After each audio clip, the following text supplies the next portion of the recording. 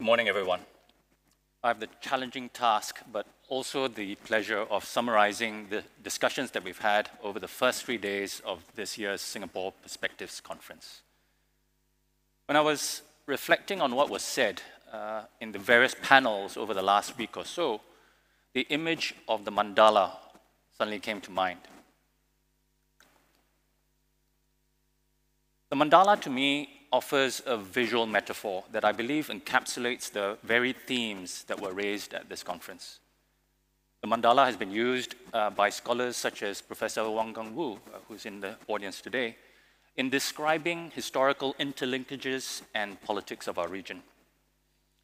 It is also a geometric image that holds symbolic significance for Buddhists and Hindus, and it is a beautiful exemplar of Asian art that might be drawn by all.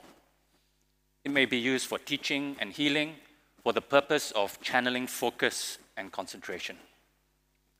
In the case of the Perspectives Conference, it represented, to me, a diverse and range of voices and ideas, all taking their place in and contributing to a deep and meaningful creation.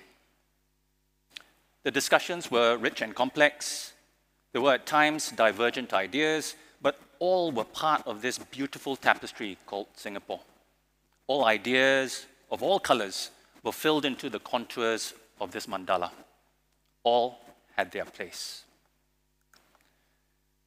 The discussions were also conducted under unusual circumstances.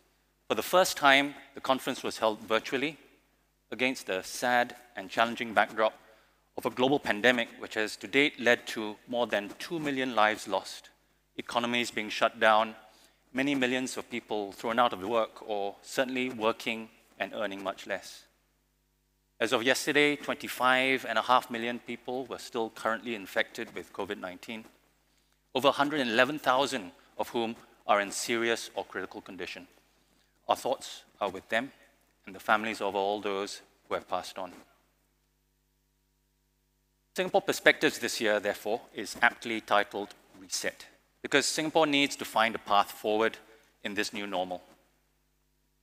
Apart from the physical and material challenges, Singapore also faces existential problems. As polarization and identity politics threaten to split people apart, what can hold it together? As a starting point for the conference, we felt, therefore, that it would be meaningful and useful to use the principles of our pledge as signposts, a North Star to an uncertain future. The first 3 days of the Singapore Perspectives Conference was organized into 3 tracks, each focusing but not wholly restricted to the broad subject areas, all anchored by key phrases from the Singapore Pledge. Day 1 on the 12th of January was on the economy, and we considered our prosperity and progress. The second day, 2 days later, was on society and how we achieve happiness based on justice and equality. The third day, on the 19th of January, we talked about politics and governance and how to build a democratic society. We had 3 separate sessions on each of the first 3 days of the conference. We looked at jobs and skills, environment and sustainability, and the global economy on day 1, identities and cohesion, technology and livability, and the soul of the nation on day 2. And then multilateralism and global cooperation, the values of qualities of leadership and global trends, social movements, and democracy on day 3. That brings us here to today, our final day of the conference with 3 plenary sessions when we will try to bring all of our discussions thus far and present them to business and political leaders for their own perspectives of what needs to be reset, and perhaps move on to the how in order for us to achieve happiness, prosperity, and progress. Many things were said in those 9 sessions over those 3 days, but I think 3 main ideas surfaced from all of the discussions, and these 3 ideas are key to resolving the challenges of our future. They are equality, diversity, and leadership. I will deal with each in turn. First, equality, and its flip side, inequality. The ideal of a society based on justice and equality is part of the commitment embedded in the Singapore Pledge. Across all 9 conference sessions, ranging from jobs and the nature of work, to the adverse impacts of climate change, in all forms of capital, the unequal distribution of resources came up time and time again. Many panelists in every single session pointed to pre-existing global trends accentuated and exacerbated by the COVID-19 pandemic that have led to sharp disparities in employment opportunities and wealth, socioeconomic status that lead to division and polarization in society, access to the digital world, environmental impact and damage, and the accumulation of human, social, community, and cultural capital across successive generations.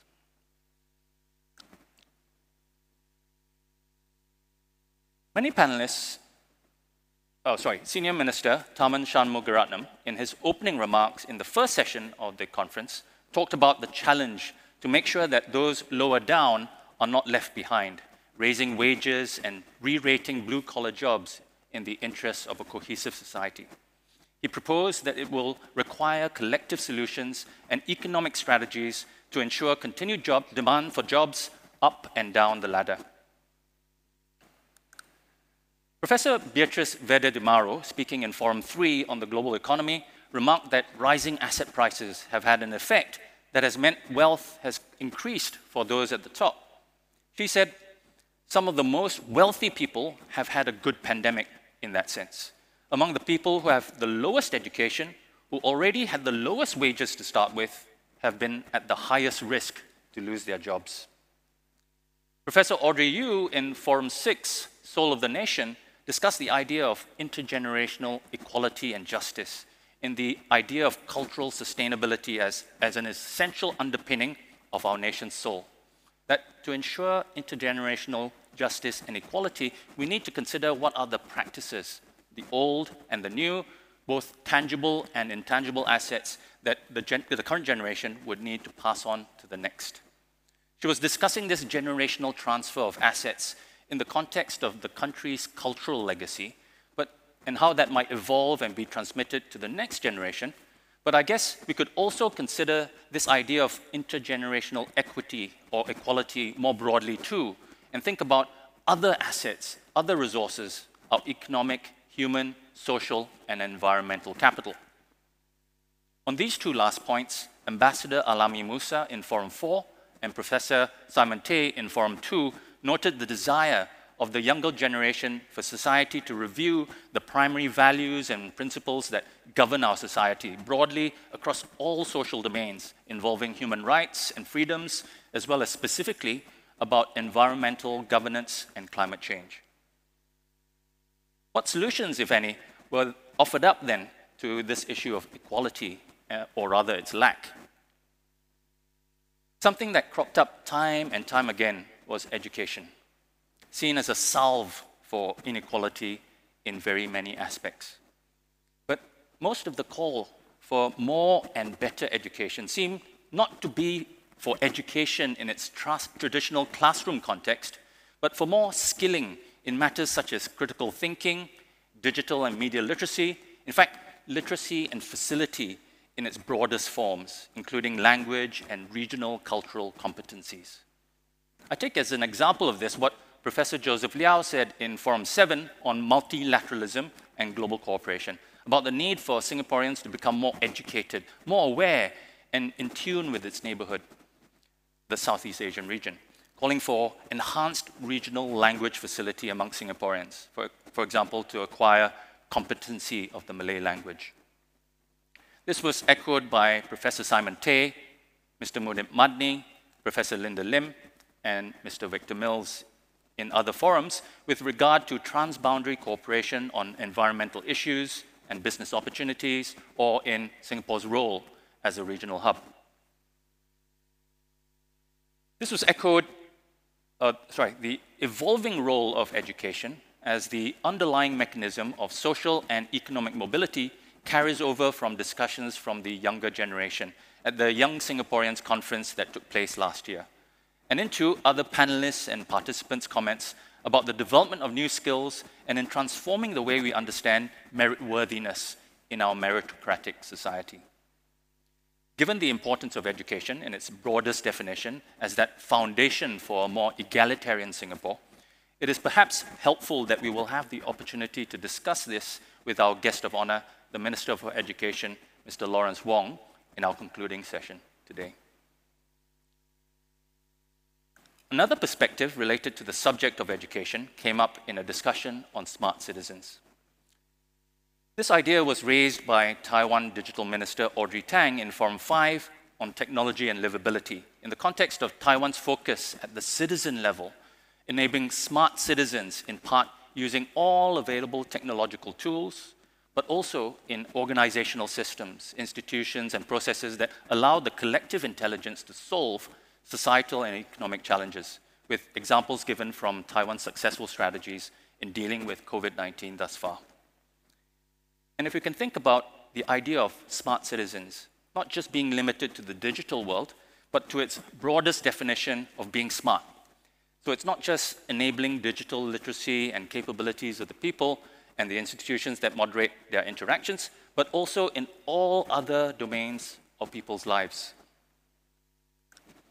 These holistically smart citizens may then be enabled by all of the accompanying technology and applications, and then come together to organize themselves to form the basis of a truly human-centric. This term was brought up in that session on livability by all of the other panelists. These smart citizens organizing themselves to form the basis of a truly human-centric smart nation. The topic of organization, or more specifically, how we organize ourselves, came up also frequently across the different sessions.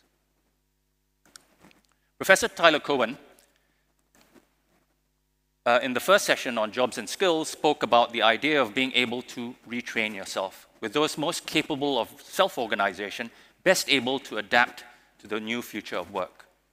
And whilst he spoke about this concept of self-organization in the individual context of individual exceptionalism, I wonder if we might expand that idea about self-organization to an angle of enabling better organization of selves in terms of a grouping of workers, a community, in for and not for-profit enterprises in society and in all our political interactions.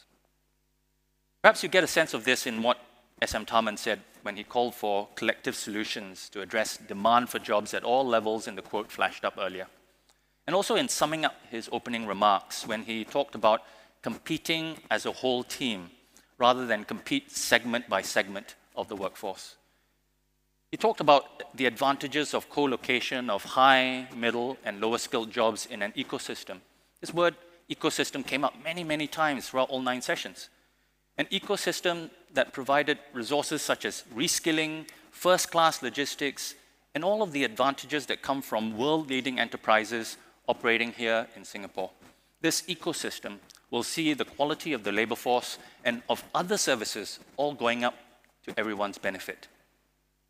If we have the people with different skill sets, different backgrounds and ideas and style, and we take advantage of all the diversity that we have here and bring it all together in effective organizations, we share our risks and give each other in the collective the space to be the resilient, innovative, adaptable risk takers that can bounce back from failure, as said by Ms. Selena Ling, also in that same forum on day 1.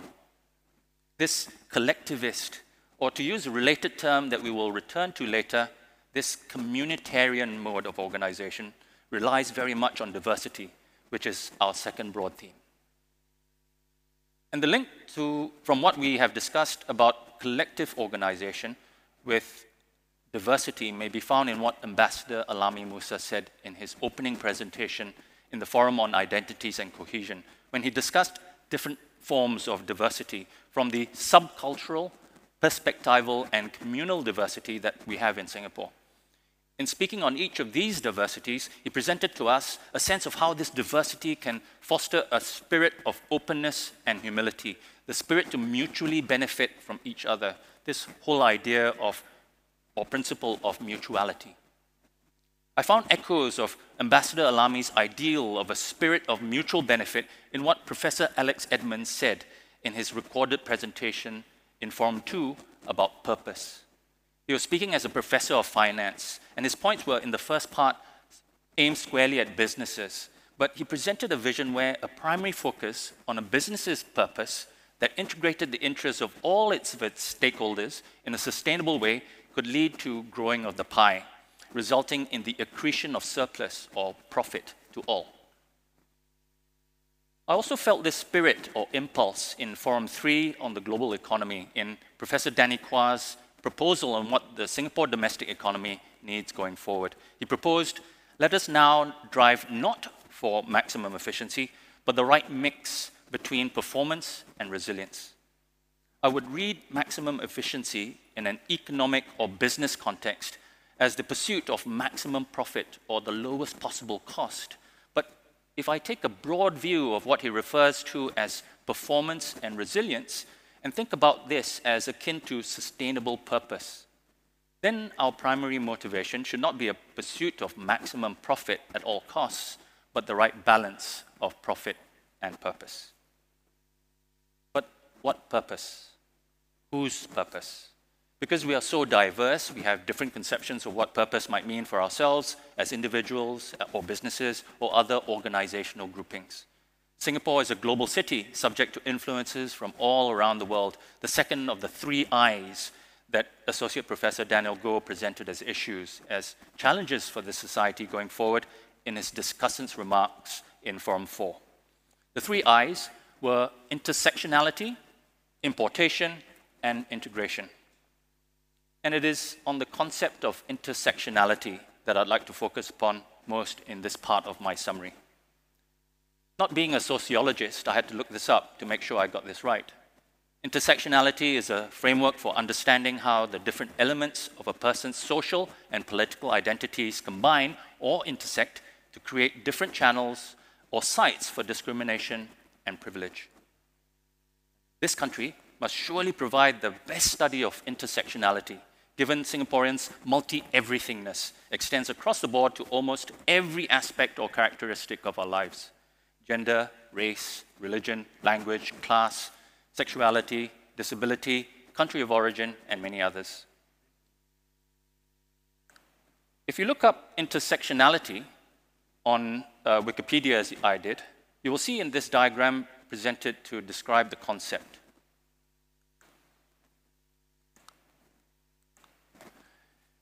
It's a relatively simple Venn diagram. But if we were to use a diagram like this to represent all of the different interstices in the 5.7 million people living in Singapore, you'd get something very much more complicated, possibly chaotic, with every intersection resembling no other. And that rather captures the problem. If each of us retreats into our own specific, unique identities, getting further and further away from the lines or the common ground that links us as a community, a society, or an ecosystem, we will atomize society, where our differences become more stark and potential flashpoints for misunderstanding and mistrust. The strong reaction that was engendered by one of the points of discussion that we had in Forum 4 on identities and cohesion perfectly illustrates the 2 issues of intersectionality and importation. This was on the matter of Chinese privilege, a term imported from the Western debate on white privilege. Professor Chan Heng Chee subsequently commented on this when she referred to this matter in a later forum, noting this explosion of heated views and reaction on social media on the idea of Chinese privilege. In her view, this comes from non-Chinese minorities feeling that there is Chinese privilege because they encounter racism and prejudice in Singapore, that there is institutional racism here. However, there was also a segment of the Chinese population, an older generation of the Chinese educated community, who were forced to set aside their claims for majoritarianism, even though they were the overwhelming majority population. This intersection of generational and ethnic differences led to different perceptions of the term Chinese privilege, and the sense of people talking past each other and the twain never meeting.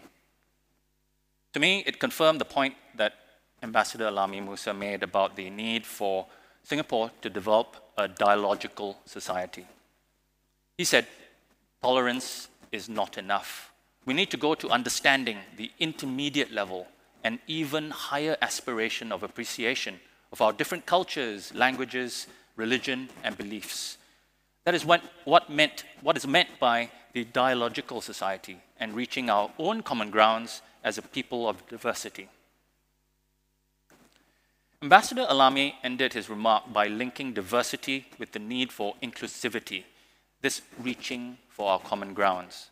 Perhaps if we can do this, we turn intersectionality from a force of oppression into a source of strength, of resilience and empowerment for all in our society.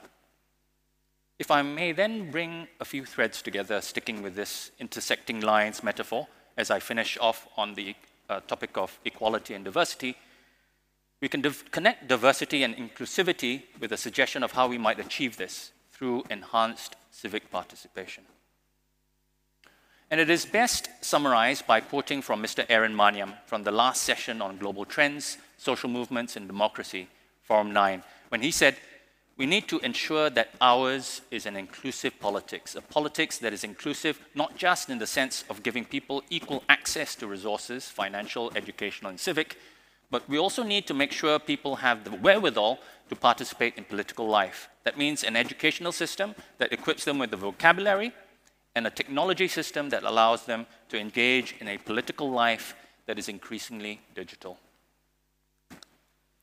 I begin the summary on the theme of leadership with another quote that links the discussion on diversity with leadership. This one is from Ms. Zuraida Ibrahim, again, from that last forum session, speaking about leadership diversity. She said, "Our Singapore leadership does not show enough internal diversity. If you look at the lineup on paper, everyone is very impressive, but if you look at them as a team, the combination of talents that they bring to the table, there is far more uniformity rather than diversity. I hope that this is something that the government is acutely conscious of and is working to address. If not, I think we are going to be headed into very dangerous territory, where groupthink will dominate and policy outcomes will suffer as a consequence."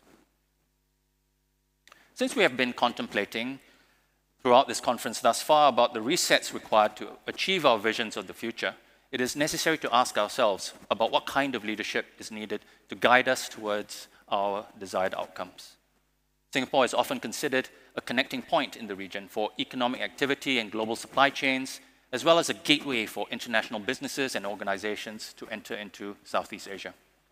Many panelists raised the question of how we as a nation could use this position to take a stronger leadership position in the region, whether it be with regards to economic development, innovation, environmental sustainability, or multilateralism.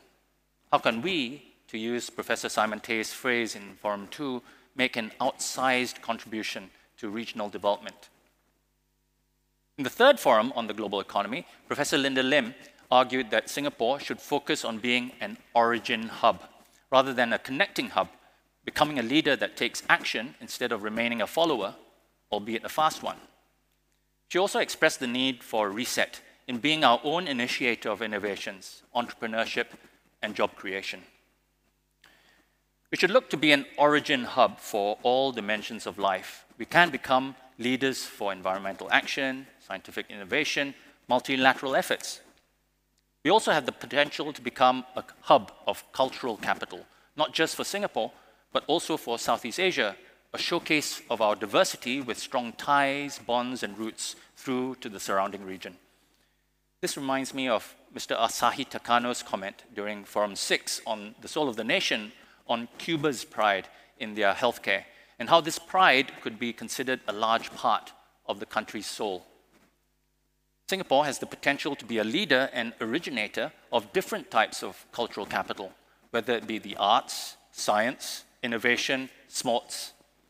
The main question is how we allow these to thrive. Professor Audrey Yu discussed how cultural policymakers should respond to the voices of the people, artists and sports people, to help enable new forms of culture to be produced, helping to bring the nation together and express who we are and who we want to be. This emphasis on engagement between policymakers and citizens brings me to my next point on trust, a topic which regularly appeared throughout the 9 online forums as a crucial aspect of leadership. According to the Edelman Trust Index, Singapore's institutions of government, businesses, NGOs, and media enjoy a high level of trust from its citizens.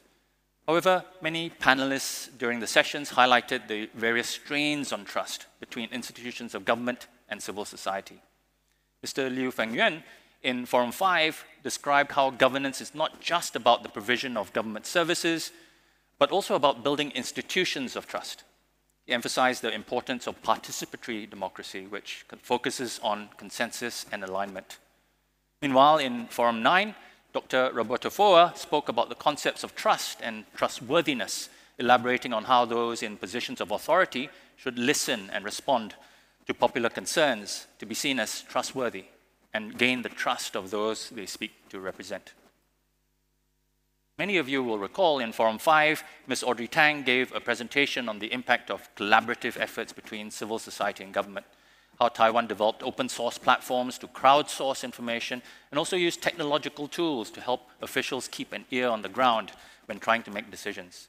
These actions required a great deal of trust in these smart citizens mentioned earlier, and also required a culture where people cooperated with each other and looked out for the best interest of the community.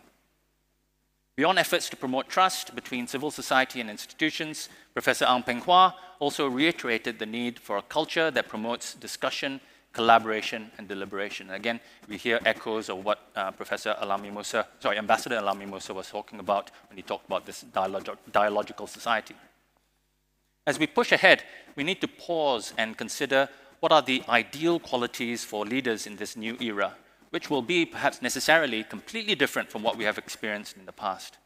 With greater complexity, rapid technological development, a changing world order, along with existential issues like climate change, what kind of leadership would be needed? In Forum 7, Professor Jared Diamond emphasized the importance of preparedness. He pointed to the example of Finland's special committee, which considers what potential risks that might arise in the future and takes action to prepare for them. Professor Diamond noted that being prepared for everything is surprisingly cheap, and that being unprepared can be much more costly than expected. Mr. Han Fook Kwang in Forum 8 also raised important points about the need for moral leadership. He argued that having policies that were motivated and driven by values would allow citizens to have a stronger connection with leaders, as they would be in a position to better understand the reasons behind decisions. Professor Margaret Heffernan also highlighted what she believed to be important qualities for leaders: humility, respect for citizens, and being comfortable with experimentation. She argued that very often, leadership is not necessarily about having solutions to problems when they arise, but about knowing the process that would lead to a solution. She also emphasized the need for a process that involves engagement and cooperation, and that the heart and soul of the social contract is the heart and soul of leadership. Finally, during the 8th Forum, Ambassador Chan Heng-Chee expressed her desire for leaders to be bold and to seek a new culture of daring to try, to push us so that we will not slip behind. What I find striking about these discussions is that we can repeatedly see the desire for collective leadership and collaboration when seeking solutions for problems. Mr. Aaron Maniam described the importance of having a deliberative or participative democracy, one that allows people to participate in a very lively way in the political life that they are in, and take part in a deep and ethos-driven way in the lives of the societies they are in. Being able to work together and bring together different perspectives, aspirations, and ideas when forming solutions to the issues we face will be a crucial advantage going forward. The key takeaway from this is that leadership is not reserved for a select few, it is for everyone.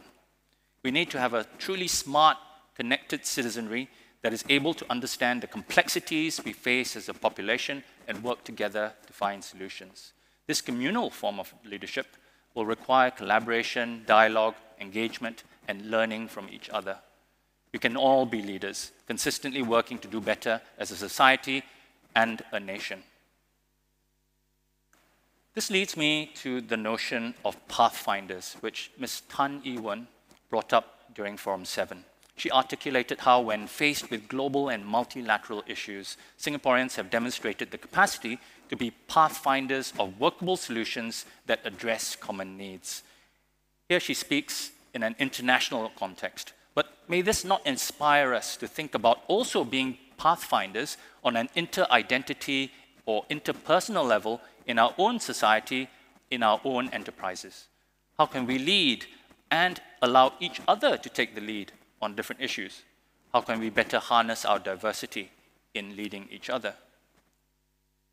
Ultimately, Singapore has 5.7 million pathfinders, possibly more if we include like-minded partners in the region. Perhaps now, as we think about resets, it is now the time to come together, to be leaders, and to find workable solutions. I end this summary with another image of a mandala, this time a more intricate, complex, and colorful design than the one shown earlier. With it, I hope to conjure the image of Singaporeans everywhere, each one at the different interstices of this beautiful mandala, coloring in their own spaces from their own perspectives, but collectively, all together in designing the Singapore of the future that we desire. As I indicated at the beginning, this Singapore Perspectives Conference entitled Reset is an integral part of the Reimagining Singapore 2030 project. I'm afraid that in the time allotted, I've not been able to bring in all of the other meaningful points that our panelists and moderators and participants have made in the conference thus far. We will nevertheless be taking everything that we've discussed in the 9 previous sessions of the conference and hopefully into our 3 remaining sessions today, and using that as material in the next phases of the Reimagining project. These next phases will involve a deliberative process that involves a scenario planning exercise, followed by a mass participation online exercise involving as many Singaporeans, both here as well as overseas, together with all others around the world who are champions of Singapore. In this, we hope to establish a means by which we learn from each other, not just what our hopes and dreams for a shared future together, but also the means by which we achieve happiness, prosperity, and progress, our HPP, by helping one another. Thank you.